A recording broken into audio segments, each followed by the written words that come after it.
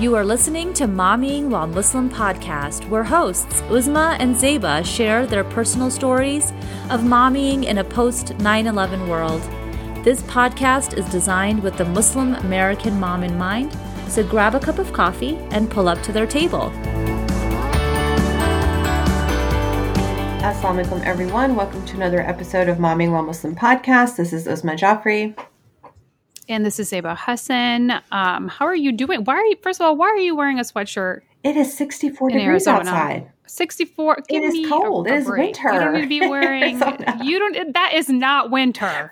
In Arizona was my caveat. Okay? Oh my God, 64 is what I have my heat at right now in the DMV. No. We are at 70 because the house colder than 70. Like my husband can't sleep. No.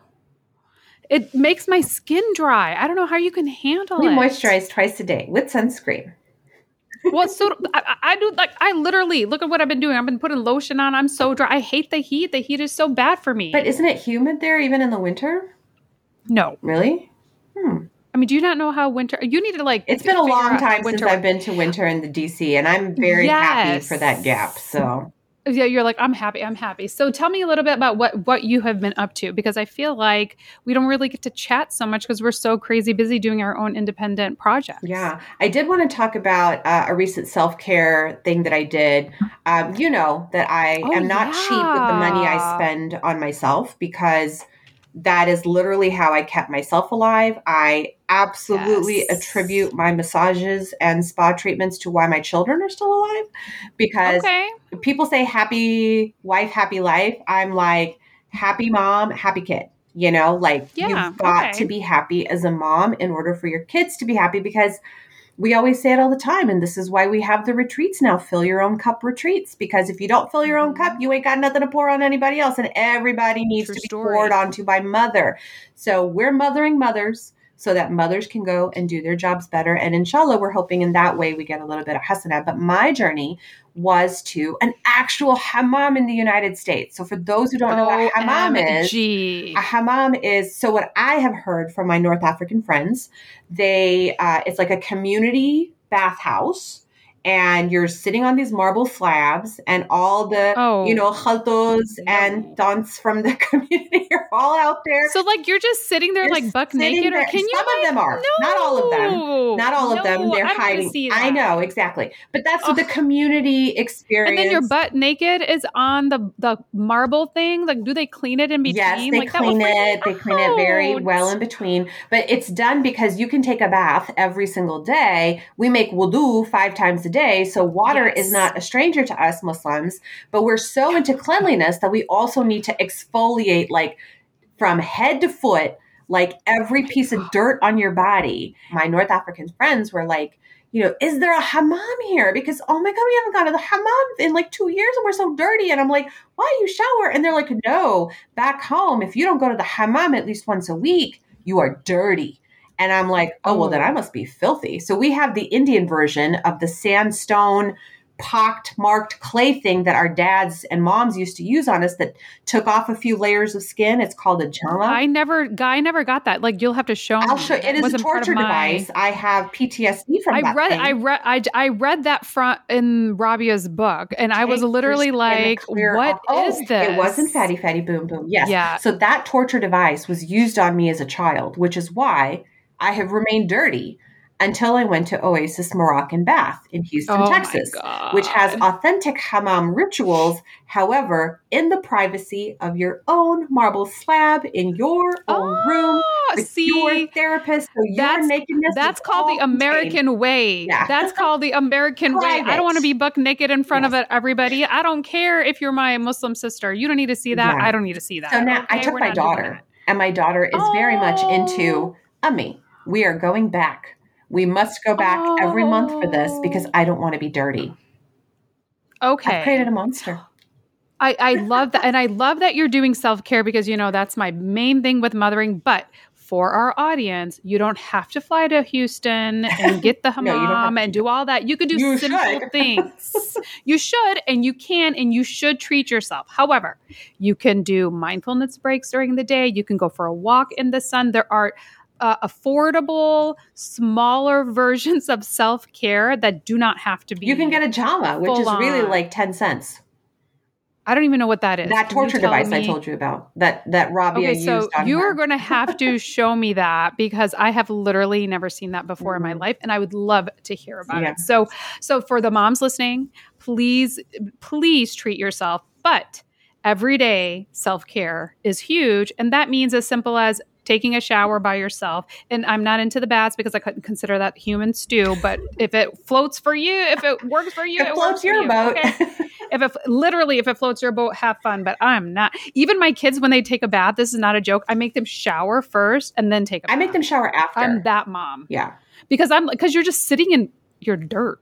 I love that we went down that point because, part of what we're doing is, we started off December with kind of discussing like, functional medicine for Muslim mental health. Like it's all about different types of hot topics for the mental health community within the mental health community and kind of giving voice to the things that we as mothers have to deal with on a day-to-day basis. So, we're going to switch gears a little bit because our next guest, she talks about the unrealistic expectations of motherhood, something that really can set us all off, right? We're supposed to be Instagram ready, super sweet, never like my kids actually said to me this morning, Mama, you know how you always say you're going to spank my butt, but never actually do?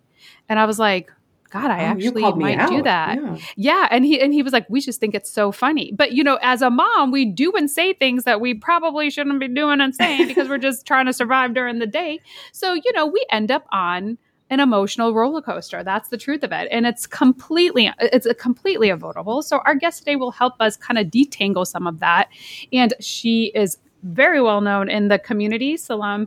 So we're going to talk a little bit to Sadaf Wine. She is a Kashmiri Canadian mom of, guess what, everybody? Triplets. Yeah. Yes, I said that. Triplets. Mashallah. And mashallah. She is a serial entrepreneur. Currently, she is the director of strategy and development at the Droplets of Mercy. And we're going to talk a little bit about that. She's also the head of marketing at Halal Meals. I'm hungry just even reading that.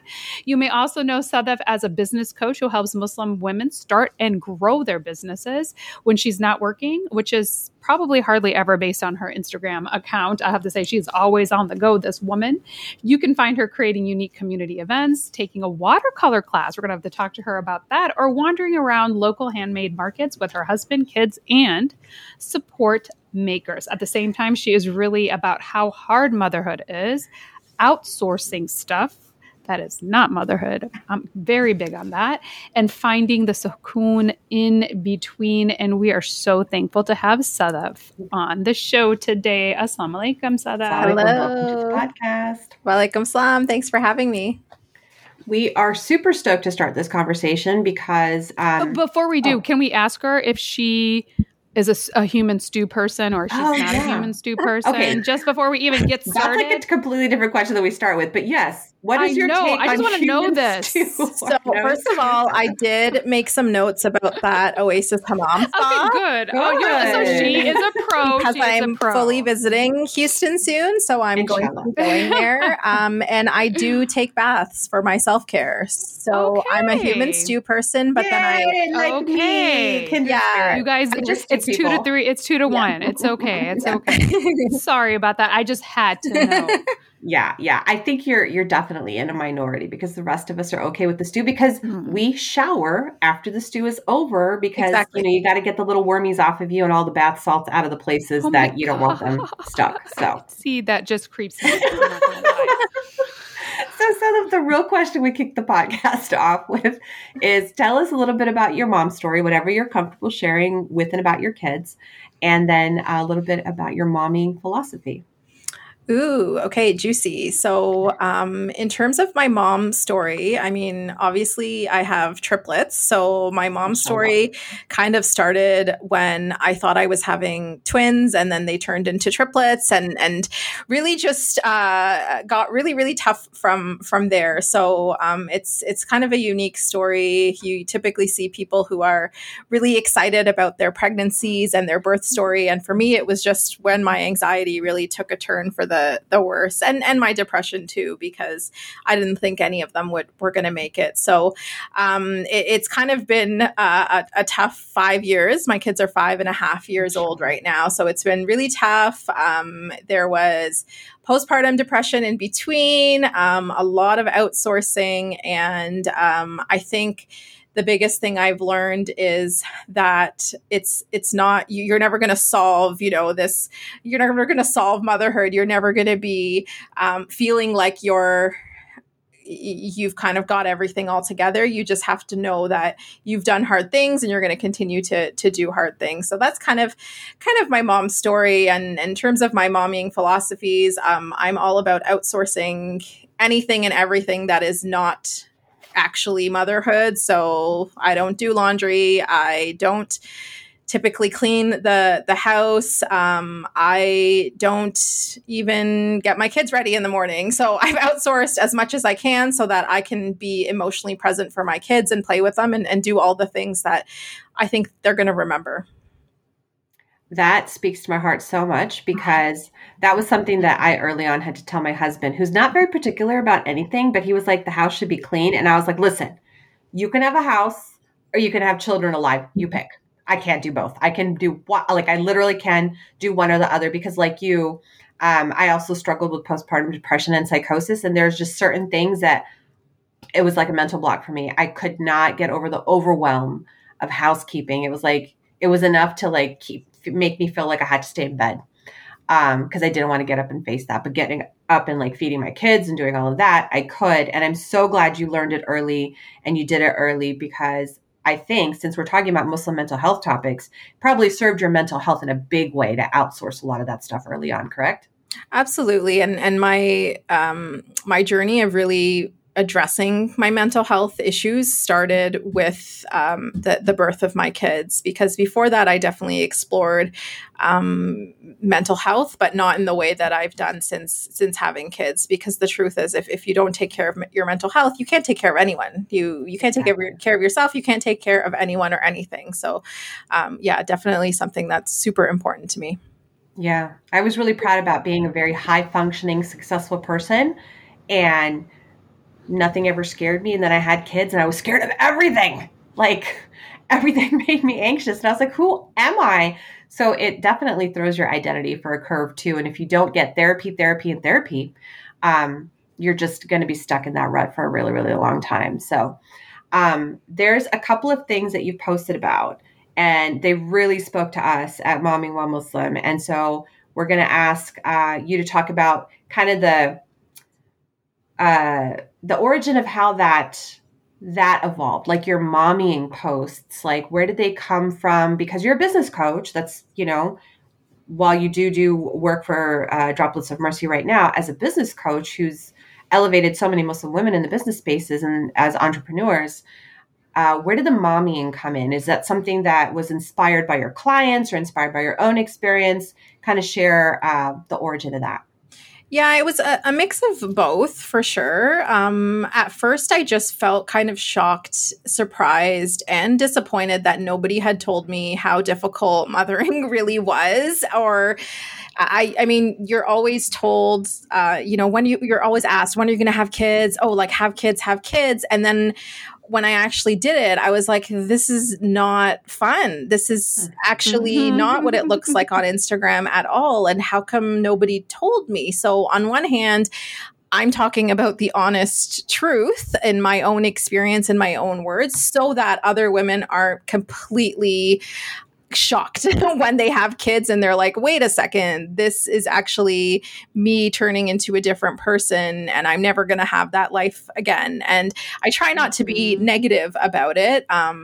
But I just speak the truth. So one reason why I do it is because I don't think there's enough people talking about how freaking hard it actually is. And it's not like just hard in the first year or two. Like I'm 5 years in and it's just hard. It's just the hardest. And it's not just hard because you had 3 at one time. Yeah, I don't think that's true. Well, that probably adds a little bit to it. It does add that, but I was going to say that does add a little bit to it, right? Because the physical, I mean, just imagine the physical thing of everything that we've had with each individual kid, right? And then you're kind of like throwing 2 more kids at at the situation. So I do feel like it is a little bit more difficult, but I not to scare you, mine is 19 and it's hard. And it's hard in a lot of different ways. Like you guys are in the physical hardship of motherhood, where you're still physically in it. But at some point it becomes emotional. And imagine this, she's going to have 3 teenagers at one time, Uzma.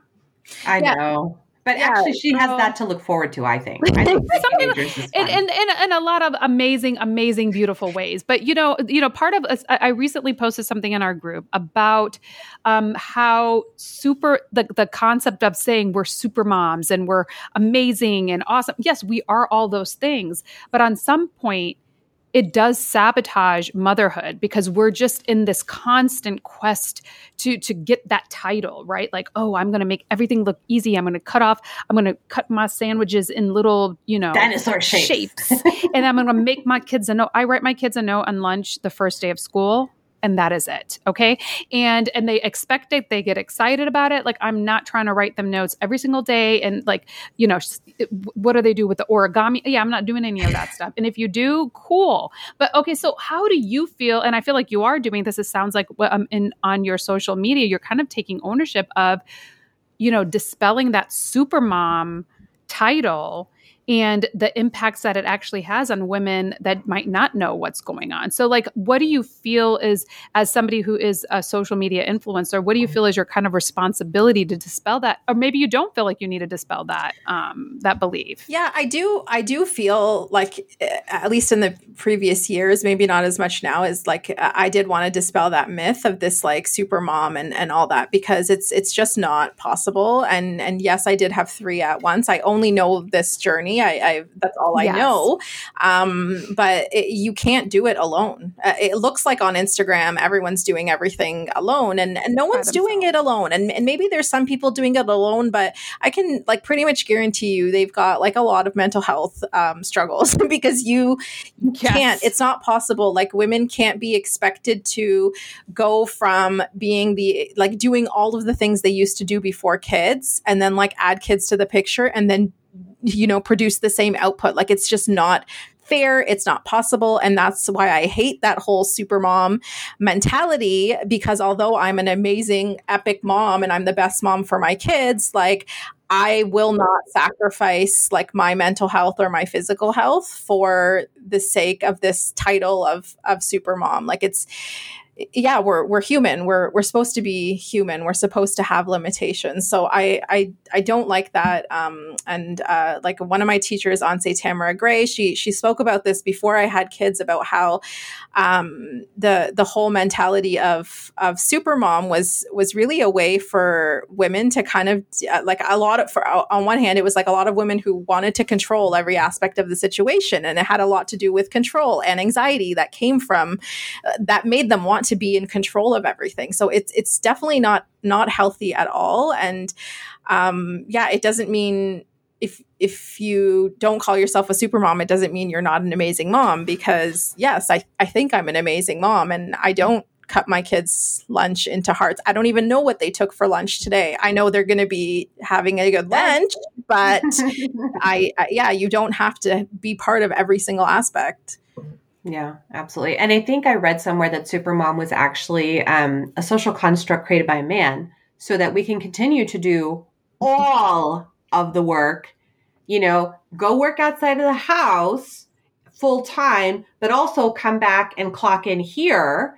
And while you're at work, you're the one who's going to sacrifice your work time if somebody is sick at school or if somebody has an after school thing. You're the one that's expected to manage all of that. Pickups, drop-offs, that's all her domain because she's a supermom. She can do it all. No, it's because society decided that we needed to do it all because we didn't want to put it on the men, because we know men with one menstrual cramp will double over and die. But like in the meantime, like all of the hard things women will continue to do and carry the crux of society because we've done it since the beginning of time. Like, we are literally the answer to a man's prayer because he was lonely. Allah sent him Hawa. He didn't send him Abdullah, So it's like, it's because women get the job done, So I think supermom is a way to sabotage ourselves because, like you said, Sadaf, every single last one of us is super. We nourished human beings inside of our bodies. We continue to nourish them outside of our bodies. So anything outside of that, I think, is just icing. Like anything else we do, the dinosaur sandwiches or, whatever hand-sewn clothes we can make them. That's all icing. If you like it and that floats your boat, that's totally fine. Do it. But for some of us, that's not what serves us in our mothering journey. So I really appreciate how real you are about that, because seeing somebody like you talking about, this is really hard. At first, when I read those, I was like, oh, that's because she had three at the same time. And then I was like, no, what she's saying is true, whether you have one, or you have 3, you have 7 at once. Like, it is all hard and it all requires a team effort. What Hillary Clinton, it takes a village. It literally takes a village, because I know that's how mine were raised. And I really, really pray that everybody has the same kind of village type support in their home communities, wherever they are, but especially in the West, where this myth of supermom is perpetuated so much to make us do more than we're humanly capable of doing or should be doing at the expense of our mental health. I hope that every single one of us has that village to fall back on. So just segueing right into that. Besides society, obviously I've already said society and this supermom myth is a pressure on mom, but where else are all of these external pressures, external or internal pressures from on moms coming from, and what role are they playing in her mental health? Yeah, this is like, I was thinking about what I would say for this, and it's just me to be like completely honest. So that's what I'm going to say. Number one, it comes from ourselves. A lot of us, and me as well, like, I'm an overcoming perfectionist, just like I want to be the best at my job, just like I want to be the best at content creation, like I want to be the best mom. So when I realized, like, oh, wait a second, like I can't do this all by myself. And like, no matter how hard I work, no matter how little I sleep, I'm not getting better at this. This is just what it is now. Like, this is just me. So a lot of the pressure came from myself. It's like that line that hopefully many of you have heard saying, like, mommy knows best. You can gather all this data, and then me being like this logical A-type personality, like gather this data, and then I'm going to sift through it and choose one of them or none of them. And I'm going to choose what works for me. For me, part of my journey was I was going to do everything the exact opposite, and putting that external pressure on myself. Like, I'm going to be the person who's there for every single thing. And honestly, you put yourself into my own physical health. It wasn't even a mental health. My physical health took a toll. So you can be kind of on both sides of the spectrum and still come sadly to the same place. Why? Because regardless, I think the moral of the story is we're all getting that pressure one way or the other, externally and internally. So thank you so much for sharing that story. And I'm going to just ask a very I'm just going to be very blunt. There are people that cannot afford the lifestyle that maybe you and Uzma has, or have that luxury, right, to do that. I have to say I was one of those. In the beginning, I had kids very young, and my husband was just starting a career. He never changed a diaper. Why? He was working 80 hours a week. I mean, he literally was working. He was physically not there. I did not have the family support. I literally did everything until we became a little bit more mature as far as, we're moving on in our earning journey. What do people like that do? What kind of resources, what kind of things can we provide them? Because there are going to be some people that are looking at this or listening to this being like, yeah, I don't have, like your mom. I have 5 kids. We're living in I'm doing what I need to do in order to survive. What kind of things can we help, or at least some support that we can give those women that don't have the luxury of having a nanny, make their sandwiches or whatever the case may be? Yeah, that's definitely like the majority of people. I had kids when I was older too. And yes, we're very privileged, and I work as well. So we're able to cover all of those costs. And some of the things that I'll mention will also not be accessible to you, but being able to ask for help and take help. So when your friend says, or when your friend offers to babysit, actually taking her up on the offer. 100% of people have not taken me up on my offer when I ask them. Because I have help, I'm available and mobile, and I'm okay with people being dropped over, but nobody has ever taken me up on my offer. And I think it has to do a lot with this internal pressure of like, I can do it myself. I don't want to burden her. But I'm just saying right now to all of you listening, if someone asks you, it's coming from a place of love and they want to support you. So even if you just once in your life take them up on the offer, but just let people help and ask for their help too. Another thing is just joining like community, like whether they have like mommy groups, or I know the masjid sometimes does, even if you're taking your kids along, just getting out there and having those conversations with people just to lighten your load a bit mentally. If you can't afford the therapy or that kind of thing, just so you have someone to talk to. And I honestly feel it's easier to talk to people that you might never see again. So sometimes it's nice to just be like, you know, this is what I'm struggling with in my motherhood journey. And then you're like, I can tell them anything. Like, you know, I'm not going to see them again. And you sort of don't feel that judgment. Until you see them at a dinner party like the next week. And you're like, oh my God, no, I'm kidding.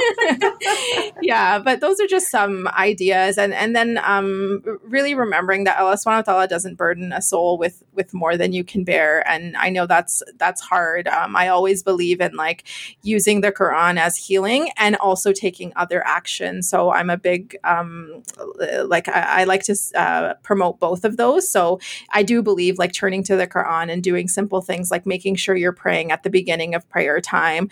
If you can't wake up for tahajjud, that will change your life. Obviously, if you're sleep deprived, it gets harder, or you might be up anyways at that time.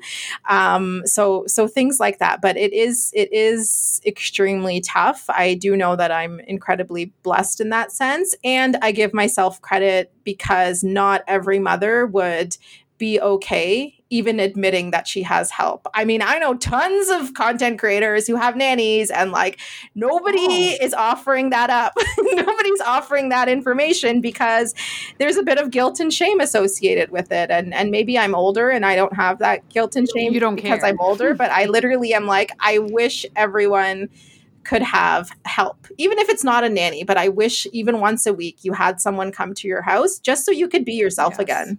No, and that's why I asked that question pointedly. So I really appreciate your honesty, because there are ways that are and honestly, I choose to spend my money now on somebody cleaning my toilets versus like a designer handbag, right? I could do both if I wanted to, but I choose not. And again, those are choices that you make because I'm a better mom showing up to their games and in doing those things that I want to do versus feeling like I have to. And like you said, housework is not mothering. And that's something I do want to point out, regardless of income or whatever the case may be, both partners can participate in the housework because we're both making the mess, and teaching your kids as they get older to be a part of, again, this is not an allowance system where you have to do no, you're all a part of a family. And this is things that we need to do to be part of a family. So I definitely appreciate your honesty. And I did want to just, there are other things that we can do that don't involve money. And accepting help is the number one thing that I wanted you to say. I'm so glad that you said that, because we as women don't accept help. And I had somebody say this to me because I was one of those women that I was like, no, I got you. She was like, somebody said to me, you take away the privilege of doing something for you when you do so many things for other people. And it was that statement. And I remember thinking, I just don't want to be a burden. Now I'm recognizing people want to do things to help you. You're removing blessings for that person. You're removing blessings from that person. And so it was that was kind of what was the switch that I was like, oh, you're right. So now I take full advantage. They're like, I'm like, yes. Do you mind picking this up on your way over here or DoorDash? So yes, I am a recovering, not willing to accept help person. Do-it-aller. She's a recovering do-it-aller. I'm actually feeling called out, Sadaf, because... And I'm glad, because I'm doing an audit really quickly. And in 4 years of podcasting, what is it? 202 episodes, 102,000 downloads. Zeba, I have never told the audience that I had a nanny. Like I had a nanny through the pandemic. All right. So I have to say, I've never had a nanny in my life. Yeah. Okay. So I had a nanny from the time my kids were really little. And it was because I couldn't do multiple soccer schedules. And she started like on Saturdays only. And then by the time I had my fourth child, she just became full time. And I was the same. I slept in and I got up to drop off my children to school because hugging them goodbye and being there to pick them up was me mothering. Like I'm the face that they see. That was important to me while I caught up on my sleep from my night shifts or whatever it was. So no, I did not dress them and I outsourced bathing.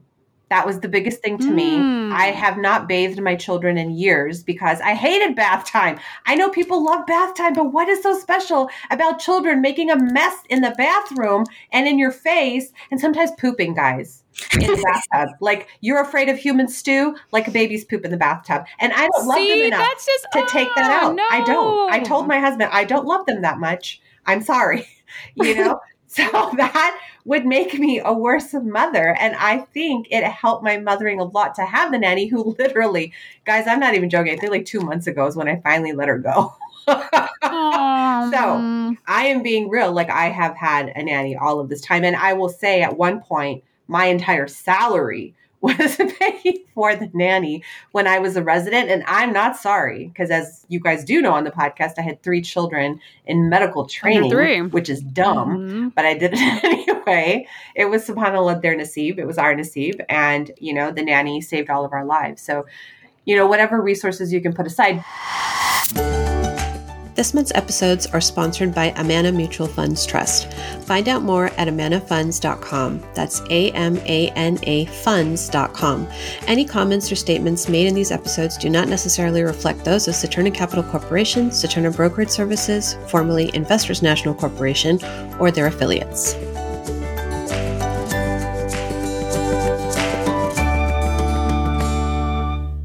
Sadaf, I'm going to pose this question to you, and then I think we're all as a team going to work on solutions because this is really important. But how can we improve the state of Muslim moms, especially in the West? Because we do not have the joint family systems. We don't all have the extended family systems that our parents and the generations before them grew up with. Why is it, how do we improve that state, and why is it so critical that we do? So I think this improvement can't come from just the women doing something alone. The reason why I have help and don't feel embarrassed or guilt about the help is because of my husband. So I think that improving the state of Muslim moms is not going to come just from something we do. It's going to come from like the conversations those of us who have help have with our spouses and encourage them to have it with their group of friends. Because I do feel like, especially depending on how the financials work, your husband, your spouse has to be on board with this idea. And especially if they also come from a place where their mom didn't have help, and they're going to think like, no, we don't need this. Like, what else can we do? Because again, there is a lot of shame and guilt. So I definitely think that it's going to come from not just like the women doing something. I think it's bringing the men on board and advocating for that. And a lot of, even with my parenting philosophy and everything, like a lot of it is working and it's going well. And the reason why I work and everything is because my husband is like my number one supporter and he wants me to be doing well. And he wants women to be in that elevated status, that the Prophet ﷺ talks about, that Allah gave us, right? So I think it's a lot of education, not for the women necessarily, but for the men. What women can do is just kind of kick away that shame and guilt by remembering that most of us whose parents grew up back home, I'm from Pakistan, they all had nannies. They all had ayahs. I know, right? Nobody cooks and cleans back there. So like get rid of that guilt and shame, because while your mom may have done everything alone when she immigrated here, like her mom definitely didn't teach her that. Like she didn't teach her that lifestyle. So it's just remembering your roots and your ancestors. And even at the time of the Prophet ﷺ, like his his mom gave him away when he was little so that he could be brought up in a city that was less rough, like a city that was more nurturing to little kids. And he's our greatest example, the Prophet ﷺ. So the next time somebody tells you like, oh, like you shouldn't get help, literally just bring up that story and be like, that's part of our culture. That's part of our Islam. Like it's who we aspire to be like. So I think those are kind of key, but definitely bringing the men on board as well, not just for the financial aspect, but just because they're part of the parenting and upbringing too. It's not just you. And once they kind of recognize the hardships that you face as a mother, that can really change, honestly, the next generation of mothers and how they kind of experience motherhood. I hope, at least. That's so funny because I have my daughter who was like, hail to the no, I'm not going to be a mom. Oh. Sometimes she has zero interest. She was like, why would anybody voluntarily do that to themselves? And I was like, well, at least you're honest, honey. At least you're honest. So, I mean, and I would actually add, you know, I appreciate that. I mean, I have 3 boys, so like I totally appreciate getting the boys on board. However, a lot of the hate that women get are from other women. Mm-hmm.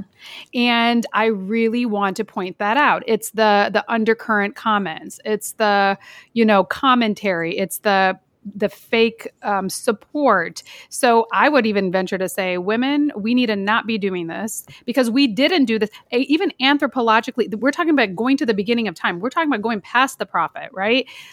We did this as a community, meaning the men went out together to hunt, and the women worked together to gather.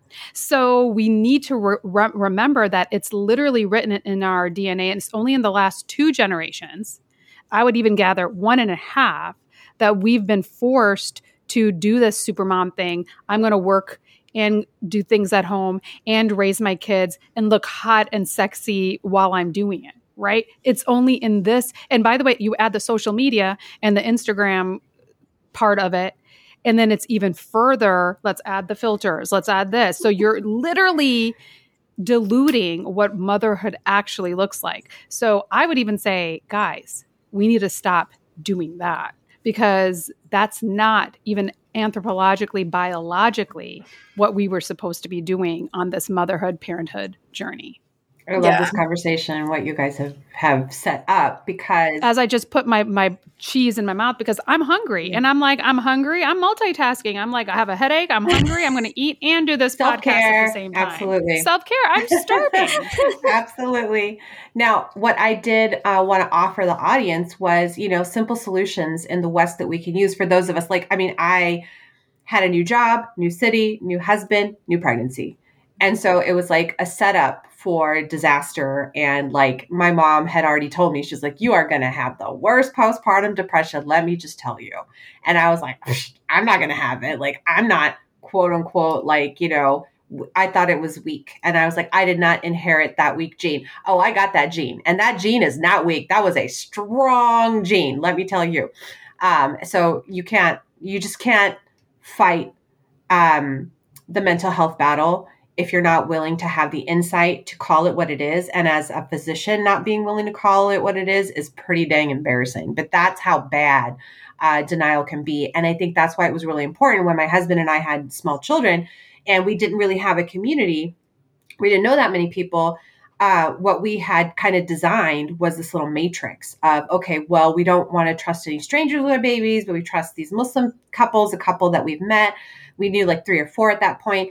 And we created this matrix of a babysitting system. Like, okay, like one night we'll take all the kids and they can, all 3 couples go out and then we'll just make a rotation on a monthly basis.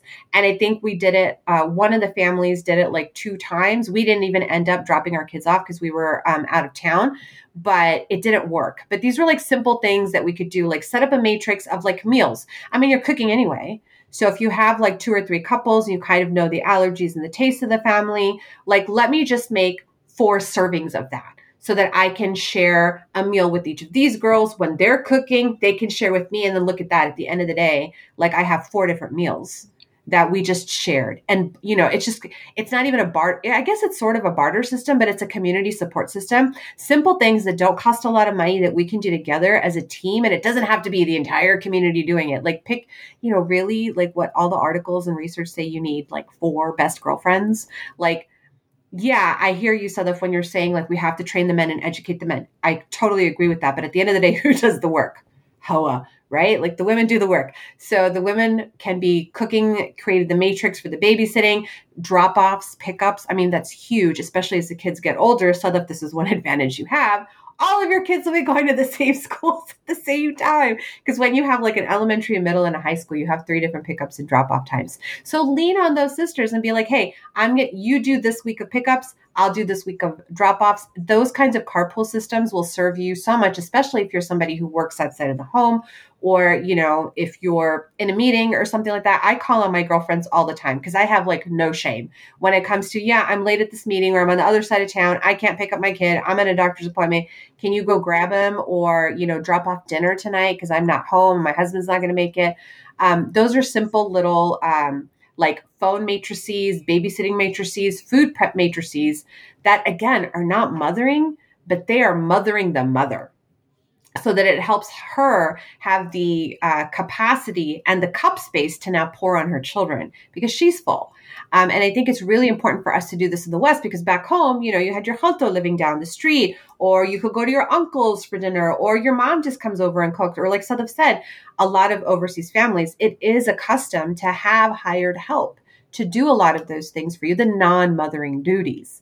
And so since we don't have that, where can we make up for it for each other, with each other? And I think that that's kind of one of the answers that we have to support ourselves when we don't have necessarily all the resources that privileged people do.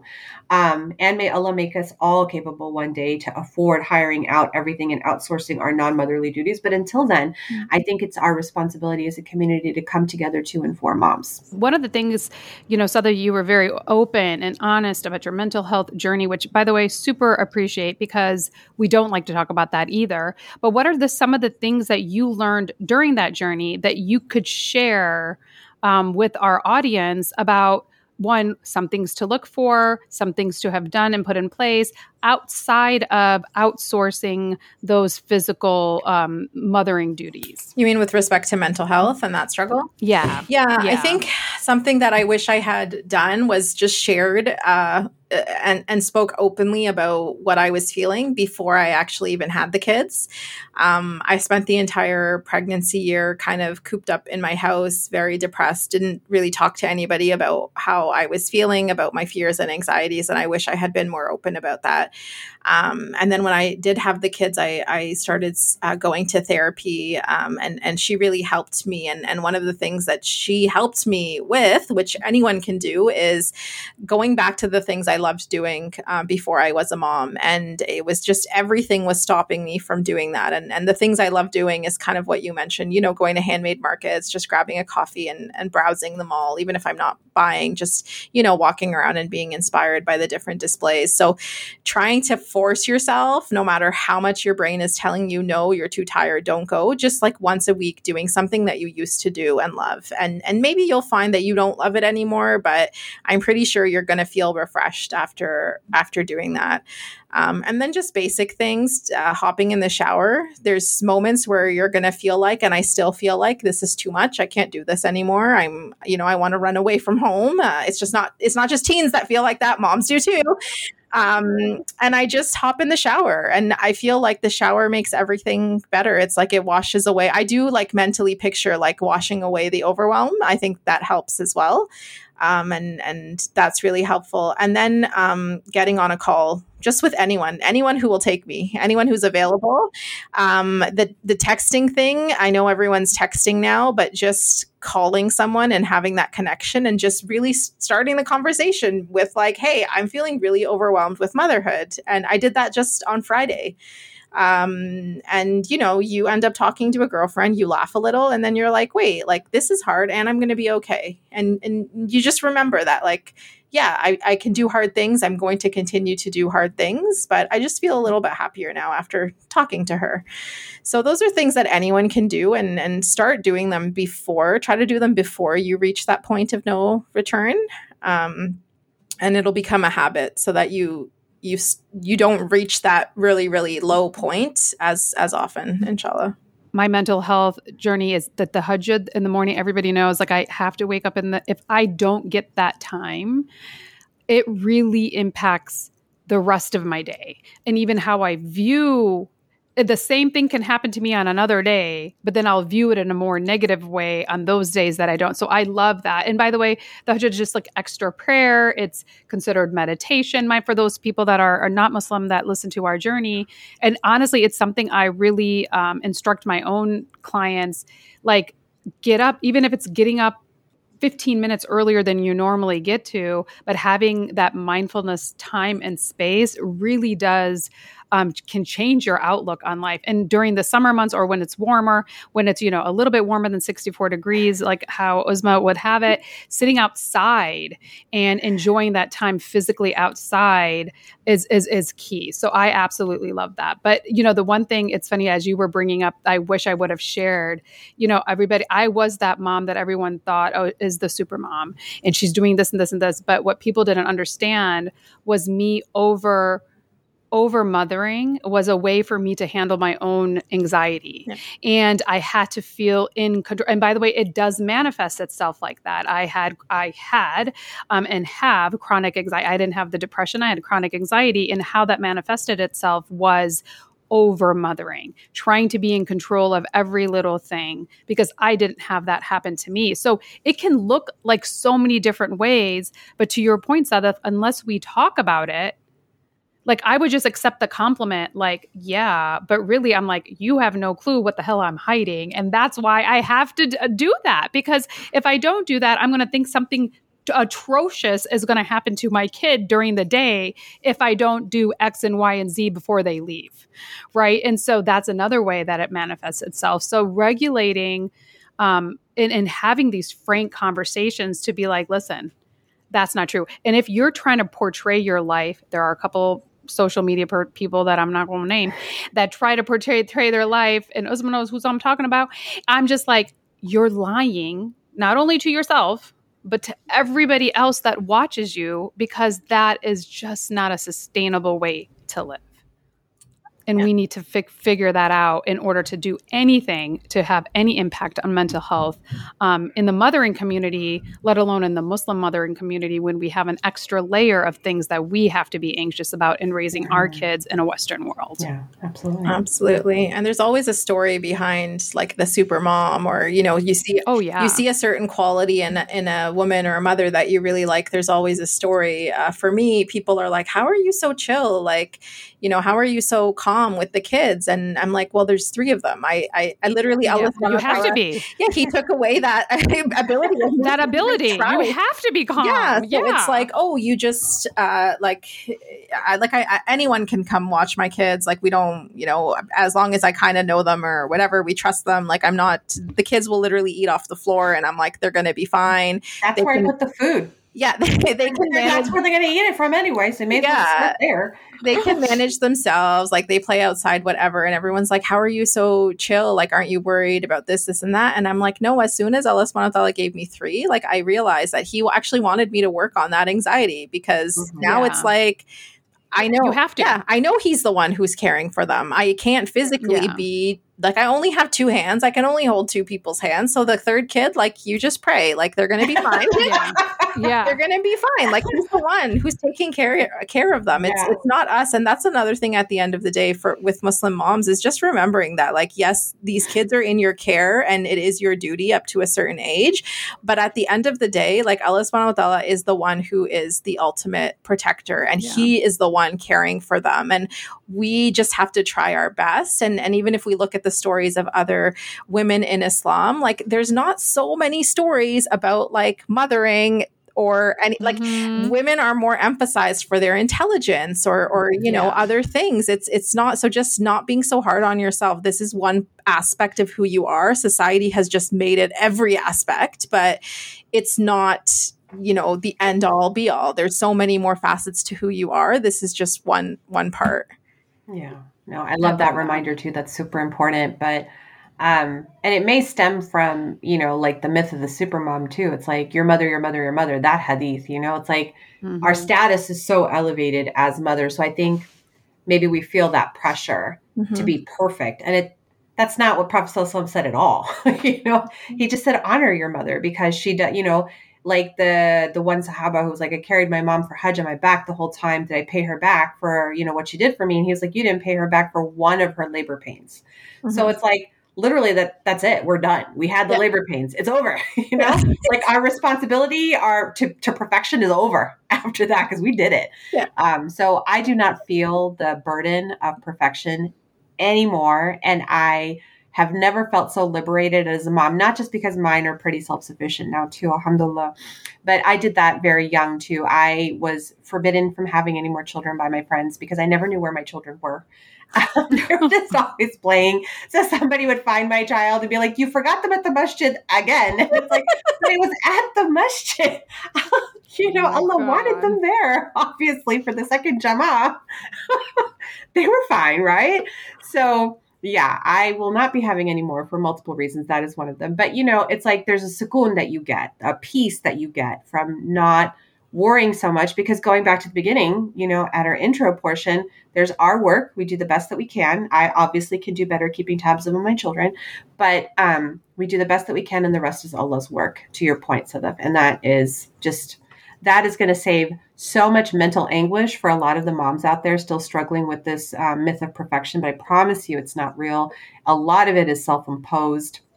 The little bit that is externally imposed, it's so easy to ignore once you reach a certain point. And if you're not there yet and you're one of those anxious moms and needs a place to call, our DMs are always open for you. Our comments are always open for you. We'll give you our cell phone number if you really, really want it. And you can call us and you can just cry Not mine. Scream. You can call Uzma. Yeah, because I'm the one who stays up late. Mine is always on Do Not Disturb. Yes, that is true. Because she protects her boundaries. So we like to end the podcast setup with a rapid fire segment. And it's just some fun questions because we talked about a lot of heavy stuff right now and we want the audience to get to know you better. So these are super fun. Top of mind is always the correct answer on here. And we like to kick it off with our first question, which is always, what book are you reading right now? Ooh, okay. I'm reading How I Survived a Chinese Concentration Camp. Wow, that is a very deep book, but it's to your work that you're doing right now, which of course we're going to link in our show notes. Yeah, so I'm doing work with the Uyghurs and I started reading that. It's awesome. I definitely recommend it. Okay, well, we were trying to keep this light, but that does not sound Sorry. I don't read. I'm always working. I don't read anything light, really. Oh, okay. All right. That's Quran. If you could learn any language in 1 week, which would it be? Arabic came to mind. I can read it, but I don't, understand it, and I can't speak conversationally. So Arabic came to mind. Yeah. Arabic sounds good. All right. What's one thing about you that surprises other people? Oh, that I am actually a really good cook. Oh, that surprises people? I'm a little bit offended. It surprises them because I never cook. Like I trained with a chef. Like I'm not a chef, but I took courses with a chef when I got married and I cook really, really well. I just never do it. Yeah. Okay. We've talked a lot about growing and, growth mindsets, changing our mindsets about motherhood. And it's different for everybody depending on the age that you are. But based on that conversation, what age do you think is the best age to be when you have the most understanding? To have kids or just to be? Just to know what's truth and what's false. Zeba can look at an IG account and be like, I ain't real. I would say this age right now, I'm 37. I'm 37. This has been the year. Yeah. I love it. I mean, you got it a lot earlier than a lot of us did. Yeah. I was in my 40s, girl, before that happened. To be honest, when I realized that caring about what other people really does not serve me in any way and harms my mental health. Mm-hmm. I was 38. Yeah, that's interesting. I was not far. I'm not that old. And now I'm just honest. Now I'm just I had a friend who was like, wanted to go get her a birthday lunch or something. I'm just going to be blunt about that. So I was like, yeah, I'm not in the mental space to take you. I'll see you next week. I mean, and back in the day, you'd have to like pretend to be like, oh, I'm a little bit. Now I'm like, I'm not busy.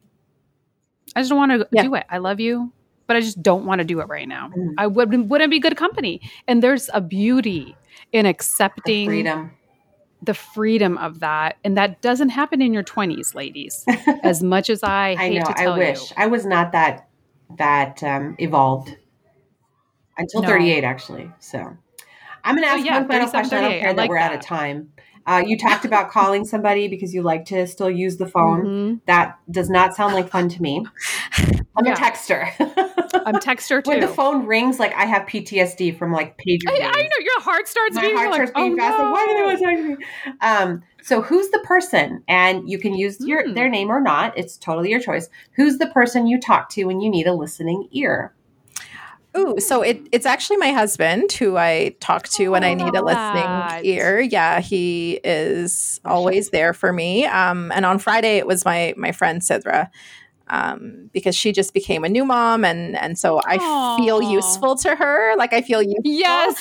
But then I know sometimes that empowers you, makes you feel empowered. Yeah. Yeah. And then she also helps me. So I don't hold back either. I still complain about, even though mine are 5, I still complain about it to her and then she complains about hers and then we feel better. I love that. We'll call it sharing notes and not complaining because none of us are complaining. Yes. We are just sharing our experiences, which are absolutely legitimate.